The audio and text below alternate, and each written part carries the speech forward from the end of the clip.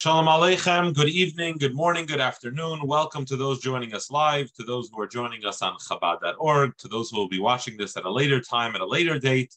Welcome and Mazel Tov as we conclude Sefer Zmanim, and today begin Hilchos Ishus, book number 4 of the Rambam.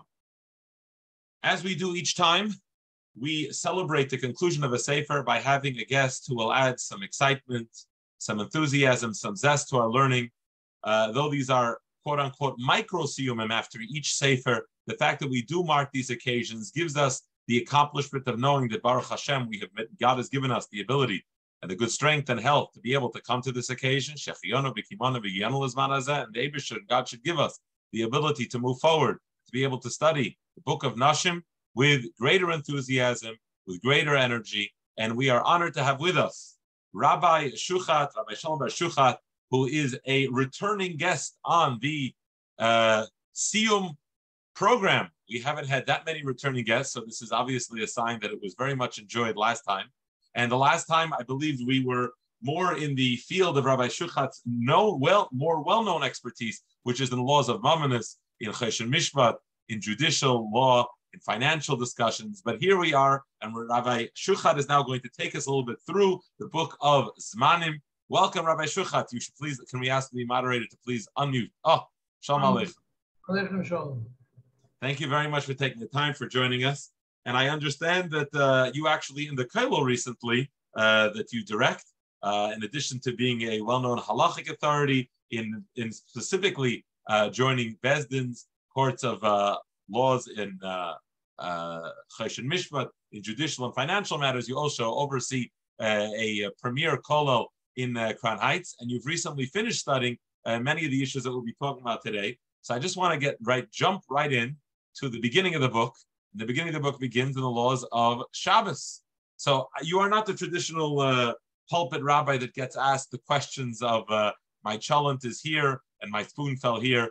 You deal with larger issues, if there is such a thing, if we can talk about a larger issue. But please, if I had to ask you, give us all issues. You can't say large or small. All issues are equal. Thank you, Rabbi. But if I had to ask you for how about not large or small, but something that pops in your mind, an interesting story, question, something that comes to your mind out of the box. You might have recently been dealing with the laws of Shabbos, and we'll actually go through the book quickly together. So let's start with the beginning. Okay, so if we're going to talk about Hilchos Shabbos, actually we'll start with the Gemara says that when you start learning Torah, teach, you're supposed to start with something which is on the lighter side, which will make people laugh. They get into the mode of learning. So we'll start with a story which is an interesting halachic question, but I'm sure most people here will enjoy the answer. I got a call once from a rabbi of a big congregation that he speaks every Shabbos after Kriyas Torah, and there's air conditioners in the summer, and usually his voice is strong enough to be able to overcome the noise of the air conditioners. But his voice went south at some point, and his voice was that Shabbos he had a hard time speaking, and some people came to him, they couldn't hear him in shul. So he asked me, is it allowed to on Shabbos to ask a guy to turn off the air conditioner before he starts speaking and turn it back on when he's done speaking, so that way nobody's going to get too hot in shul. Well, first of all, that limits the amount he can speak, because if he speaks for too long, it'll get hot. I guess so. Well, I guess he has a standard amount of time. So I turned to him and I asked him a very simple question. Do you have goyim that come to your shul? And his answer was yes. So I told him, okay, so we have a way out of this problem. And I'm going to just explain why. And I'm sure everybody who learned over here knows this halacha. You're not allowed to ask a guy to do something which you yourself are not allowed to do on Shabbos. If you ask a guy to do something for you on Shabbos, or even if you hinted to him that in an indirect hint, you're also not allowed to do it. And in certain scenarios, you may not have any hanoah from it on Shabbos. Definitely, sometimes even after Shabbos. However, There's an interesting three short things from Alter Rebbe Shulchan Aruch Hilchos Shabbos, which would give you the answer to this. It says one in Shin Zayin. It says you're not allowed to tell a guy to do a malacha for himself, but you could tell a guy do a malacha for yourself, for the guy, or for another guy, even if the Jew is going to end up having enjoyment from it. For example, the example Alter Rebbe gives is tells a guy, go, your house is on fire, go extinguish the flames. He's going to get hanoi from it. However, that only works because it's in the guy's house. But you can't tell a guy do something with my chafetzim, with my objects on Shabbos, even if because then it looks like you're telling like the guy is becoming your shliach to do it, even if the only reason you're telling him to do it is for his own benefit, right? That's on Shabbos. There is an interesting Kuntra Sachem from Alter Rebbe in Siman Reish Mem Hey, where he tells you that even when you tell a guy to do something for himself in something which belongs to you, that only applies when it's done, when you tell the guy on Shabbos. But if you tell the guy before Shabbos and the guy is not your employee, you tell the guy before Shabbos, you could use my tools and do something for the benefit of another guy, then it's mutter. So I told the shliach, I know that when you have goyim in shul, probably they're the guys that are listening the best to your speeches. The Jews are probably out during Kiddush Club. So if you have the goyim there, they're the ones listening to your speeches. Tell one guy to turn off the air conditioner so the other guy could hear you well, and then you're good to go. As long as you tell it to them before Shabbos, just don't tell them on Shabbos to do this malacha. I think we're done with the first topic. I don't see anybody. Everybody's on mute, so I don't hear if anybody took it the right way or the wrong way. So I don't know if it's good or it's bad. Thank you. Okay, let's move along. So we start the Rambam begins telling us the law, tells us about the goy. This is an issue, and I know that you've actually looked into this. I personally am not a big coffee drinker, but there is now within the world, one has to have a coffee that has 5 adjectives when you order from Starbucks, or else it doesn't meet the cut. On Shabbos, coffee. I know there's something called French press. Maybe we'll even put up a picture on the screen if we can get. Can one create French press coffee on Shabbos? If you could just give us a brief description, maybe I'll even put it up and share if I have permission to share if the host can give us permission here. But go ahead. The host has to let you share. Otherwise, okay, go ahead. You start. You give us 120 seconds on French press coffee. Okay, so there's traditionally Jews drank tasteless choice coffee, instant coffee on Shabbos with cliche, and it doesn't taste that good for people who appreciate coffee. I'm not one of those people. I can handle all those instant coffee. But there are people who want to have brewed coffee on Shabbos. And they pour the hot water into the coffee. And there's a way of doing it that you don't just brew it into the filter. There's a container where the grounds of coffee are mixed with the water. And on the top part of it has like some kind of strainer. And when after the coffee sits enough time with the hot water, you slowly push the strainer down. There you go. You push the strainer down. This, what you see on the bottom, that's the strainer. Usually it's all the way on the top. And then the whole thing is filled with grinds and with water. It's mixed together. Then when you're ready to drink coffee, you push that strainer all the way down to the bottom, slowly. And then the coffee is on top, and all the grinds are on the bottom. So I'm not going to go into the discussion about the questions of coffee, if it's considered if it's a kalia bishul, if it's considered a spice, if it's a makebe patish. That's all not. I'm not getting into that now. I want to focus specifically on what's the French press element, because the other things are relevant even if no French press. The first problem you have is biter. You have 2 main problems over here. Well, one main problem is biter. The one I want to talk about, biter. Everybody knows that the Isser of biter. We learned it in the Rambam. It's not a big chiddush that everybody knows. You know how to separate something bad from something good. You know how to take something bad out of something good. You know how to use a specific vessel which is made, a keli which is made to do biter, and you know how to do it for later. But if you have all 3 conditions in reverse, that you do the biter with your hand, that you only biter what you want to use now, and that you biter the good from the bad, then it's permitted. right? Those are the three ways to do boiler, that boiler is permitted. Now there is a halacha regarding wine which has some kinds of sediment in it, that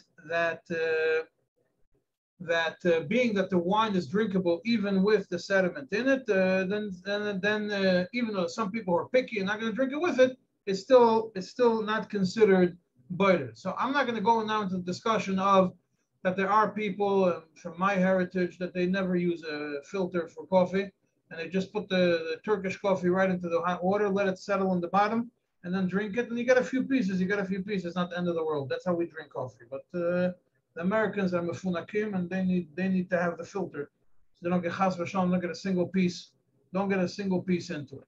So the question is, how are we going to use? Are we allowed to use this? We got 60 seconds to give us the answer, Rabbi. This machinery. So the answer is very simple. There's a Ktseis HaShulchan which says that, whoever knows, there's these old tea kettles which had used to put the tea leaves with the hot water, and at the edge of the kettle there was like a little filter kind of thing. And he says it's not considered a problem because you're not interested in boiler. All you're interested in doing is to pour the tea out. And the only thing that happens is that these leaves are getting stuck in the strainer. So if you're pouring it out, you're not doing anything. Now over here, the problem is you're pushing it down with your hands. The question of you're pushing it down with your hand is that, first of all, it's not a kli for boiler. It's a kli for making coffee. So you don't have that problem. Second of all, you're not doing it for later because you want to drink the coffee when it's hot. The only problem is when you're pushing it down, what are you doing? Are you separating bad from good or good from bad? It's the last question we have. So essentially what you're doing is you can look at it from both ways. I say when you're pushing the thing down, you're not pushing the grinds down, you're pushing the coffee up because that's the only thing you care about. You don't care if the grinds would fall to the bottom, you're fine. So that's why once you push it down, as long as you leave some of the liquid mixed with the grains, you can pour it out. That's my view on the matter. Some people do disagree with me, so do not paskin based on what I told you. Ask your local Orthodox rabbi or you will burn. Thanks. Okay, let's move along. We have 2 more questions over here. Okay, another thing that came in. We're the summer. We're moving along to the laws of Eruvin. We just walking. Half a book. What? We just jumped like a half a book. Hilchos Shabbos to Eruvin. Eruvin is all the way to 20-something chapters now. So we're not going through every chapter, Rabbi. Okay, just making sure. Taking walks on Shabbos. Many people are out in the country or out in different places. Give us some general guidelines. How many steps? When I talk about a meal, it's a kilometer. How do I figure that? And really, we want to do this in 2-3 minutes each question. Okay, so in short, there's a concept of Erev Tchumen. The person is not allowed to leave on Shabbos. You're not allowed to walk more than 2,000 mil, which is this one, just about 2,000 amas. Huh? 2,000 mil. 2,000 mil on Shabbos. And you could do an Erev Tchumen, which means you put something, some food in the middle of the way. After 2,000, you got another 2,000 to go. When you measure a city to determine, when you're in the city limits, you're fine.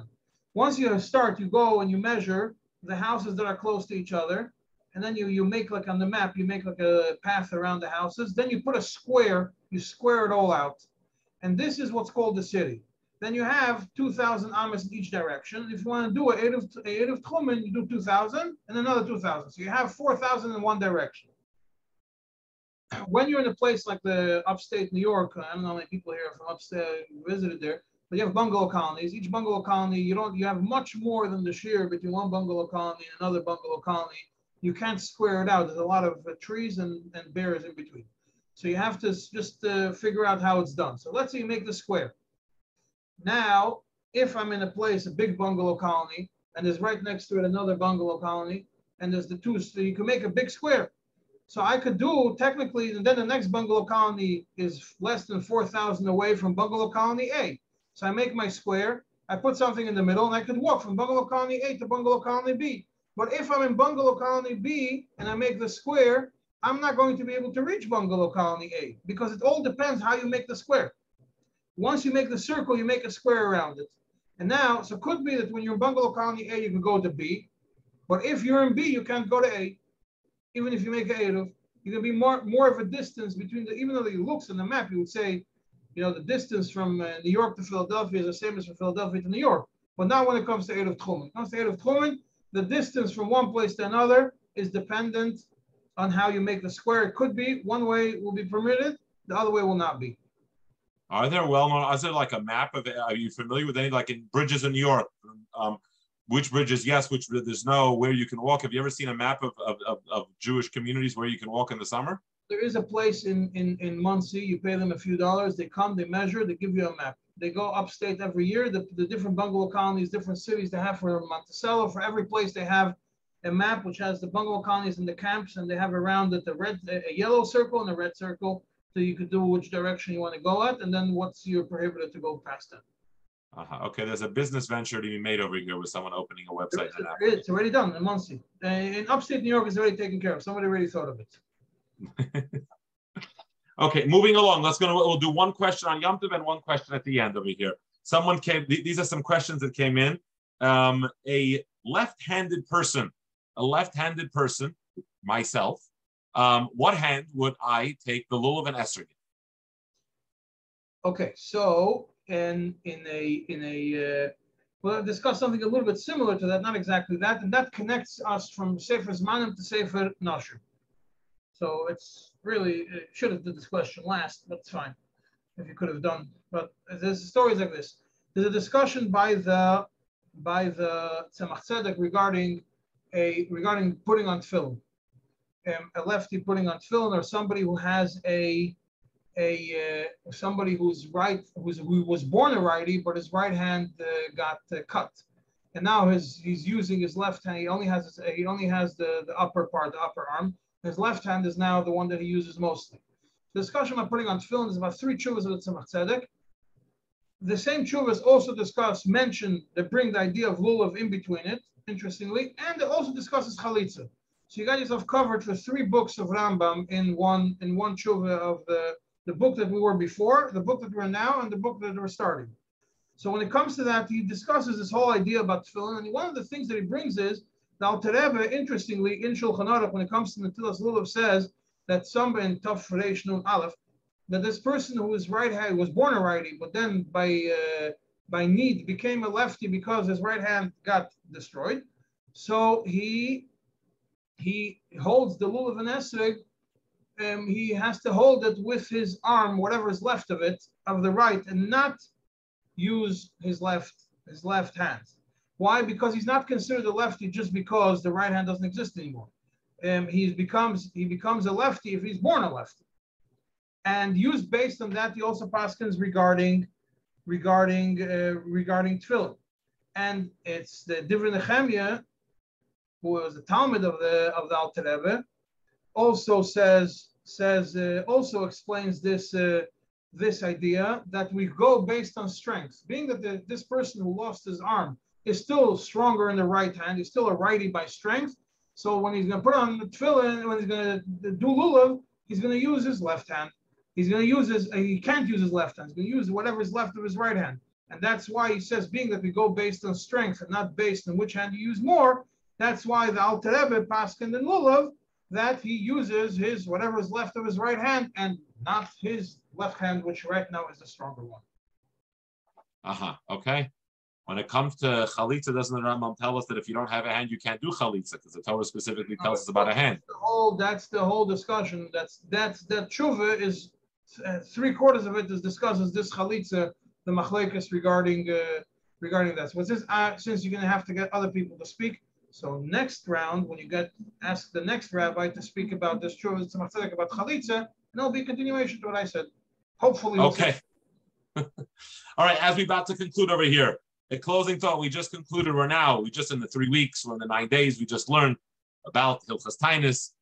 We ended. Can you give us one final thought here as we're about to head towards Rosh Chodesh Av and the 3 weeks?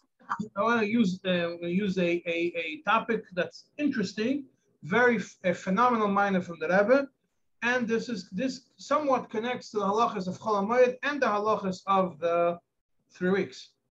We all know in Chol HaMoed you're not allowed to make weddings.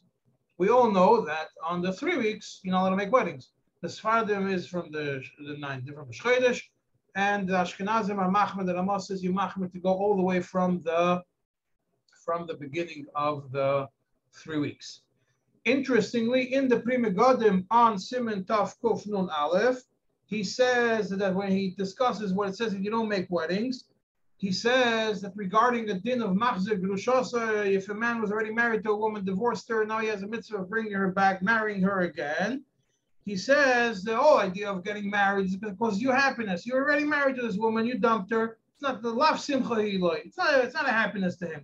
So maybe it's probably mutter, maybe it's aser. And he brings a proof. He says that the reason why he thinks it's mutter, he ends at tzarechiyum, but he says the reason why he thinks it's mutter is because it is like Cholamoyed. He says, look in Cholamoyed over there. It says that in Siman Tov Kuf Mem Vav, the Shulchan Aruch clearly writes mutter lahachzik grushasa in Cholamoyed, and over there it's explained. The Tosfos says because it's not the same. It's not the same simcha. It's not so much simcha. And so now, why am I mentioning this? And I'm sure people know there's a time when when a lot of Russians came from Russia, the Lubavitchers would make weddings.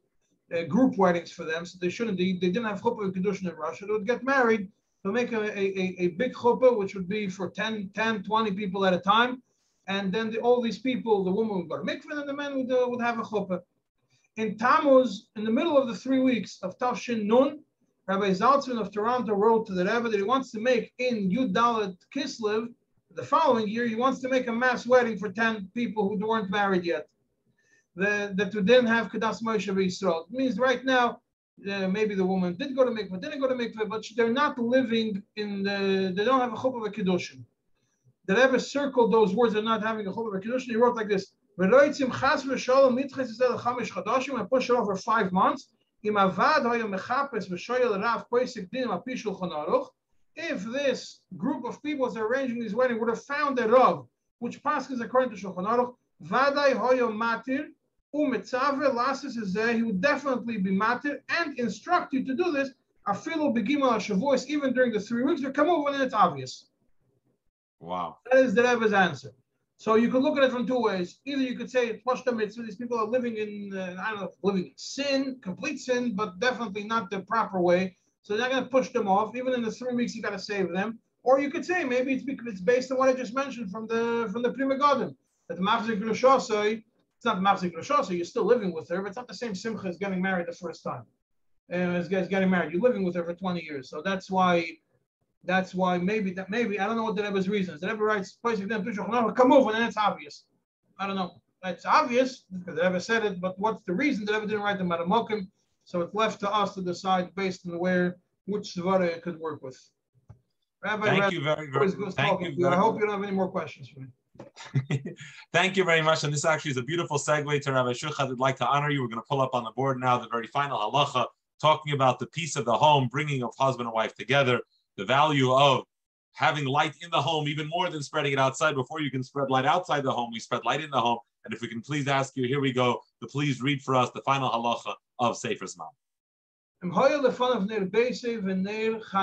If a person has only enough money to only purchase one candle, either Neir Beisei, the candle for his house, which is for Shabbos, which is for Shalom Bayis, and the Neir Chanukah, or Neir Beisei, he has only enough for Shabbos candles for Kiddush Hayoim, and to do Kiddush.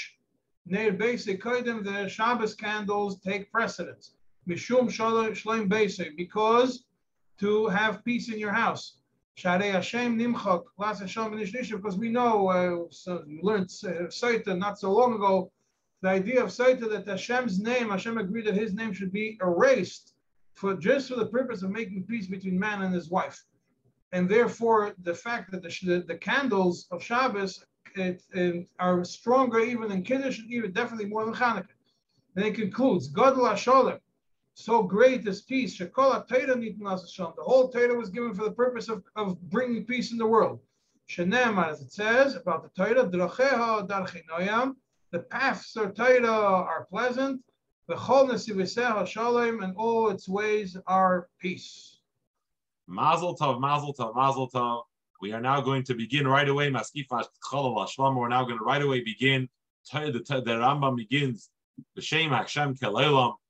Torah's chacham akarchaim lasari meikshe mavis. The Torah is the instructions of the wise man, and it is a spring of life for all of us. And we turn to it, and when we turn to it, it takes us away from any traps of death. And we begin with the very first halacha, which is before the giving of the Torah, a man met a woman in the marketplace. Ratza huvihi, if there was consensual will on both their parts, then they can be, he can bring her into his home, and they can live together as husband and wife. But once a Torah is given, now after the giving of the Torah, if a man wants to marry a woman,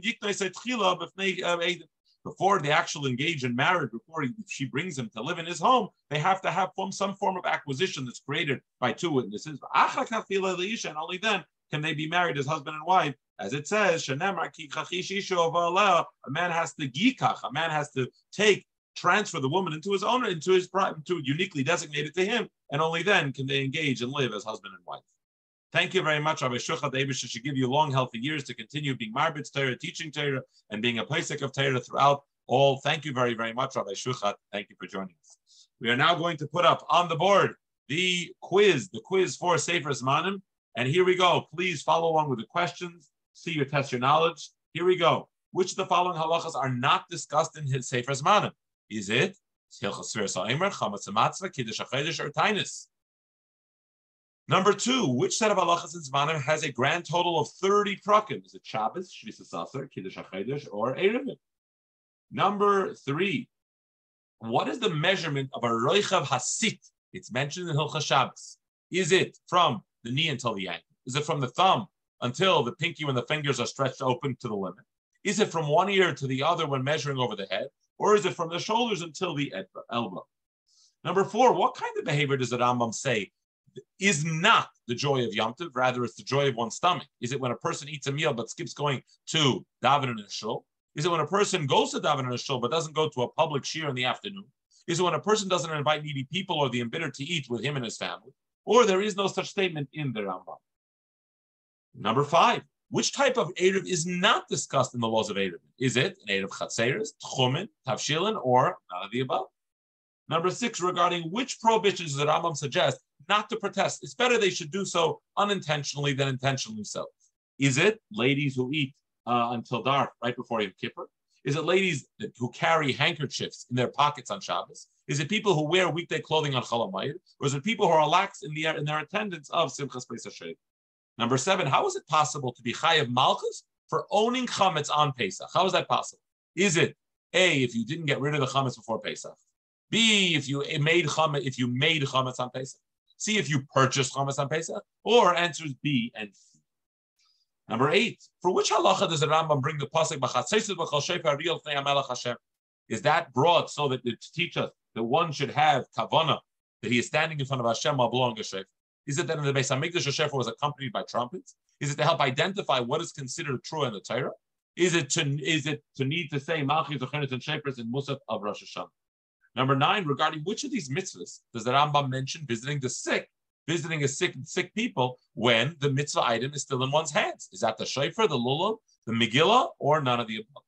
And finally, pertaining to which halacha does the Rambam write that there should be su'udas gedolos, big meals? Is that the Simchas Pesach Sheva? Is that the second day of Yom Tov, so people would treat it with proper respect? Is that for the witnesses who came to testify about the new moon? Or is that providing food for Yom Tov for the needy? And we'll give a few more moments for everyone to finish, and we will record the answers for everybody, the winner of which will receive a Rambam. Which Rambam is going to be received? I don't remember exactly which one it is. You'll have to look at the flyer. I'll look at it as we go. Sorry. It is a set of Eitzer HaMelech on the Rambam. Sorry, thank you. That is the winner of today's trivia. If we can please take down the trivia now, and we will provide the answers.